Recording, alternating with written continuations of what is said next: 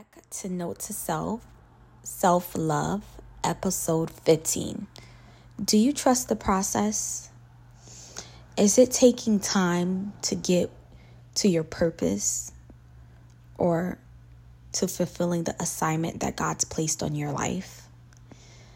Well, I'm currently in that season.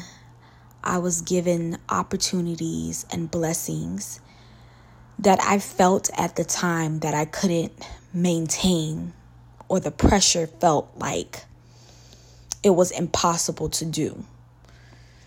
I even caught myself having a panic attack when the blessing came, because a blessing can feel like a curse if you're not prepared. But I was able to handle the blessing.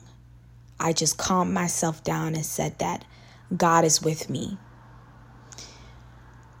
I was able to complete that assignment, and I'm actually looking forward to new blessings and new things in my life. But preparation is needed for the blessing.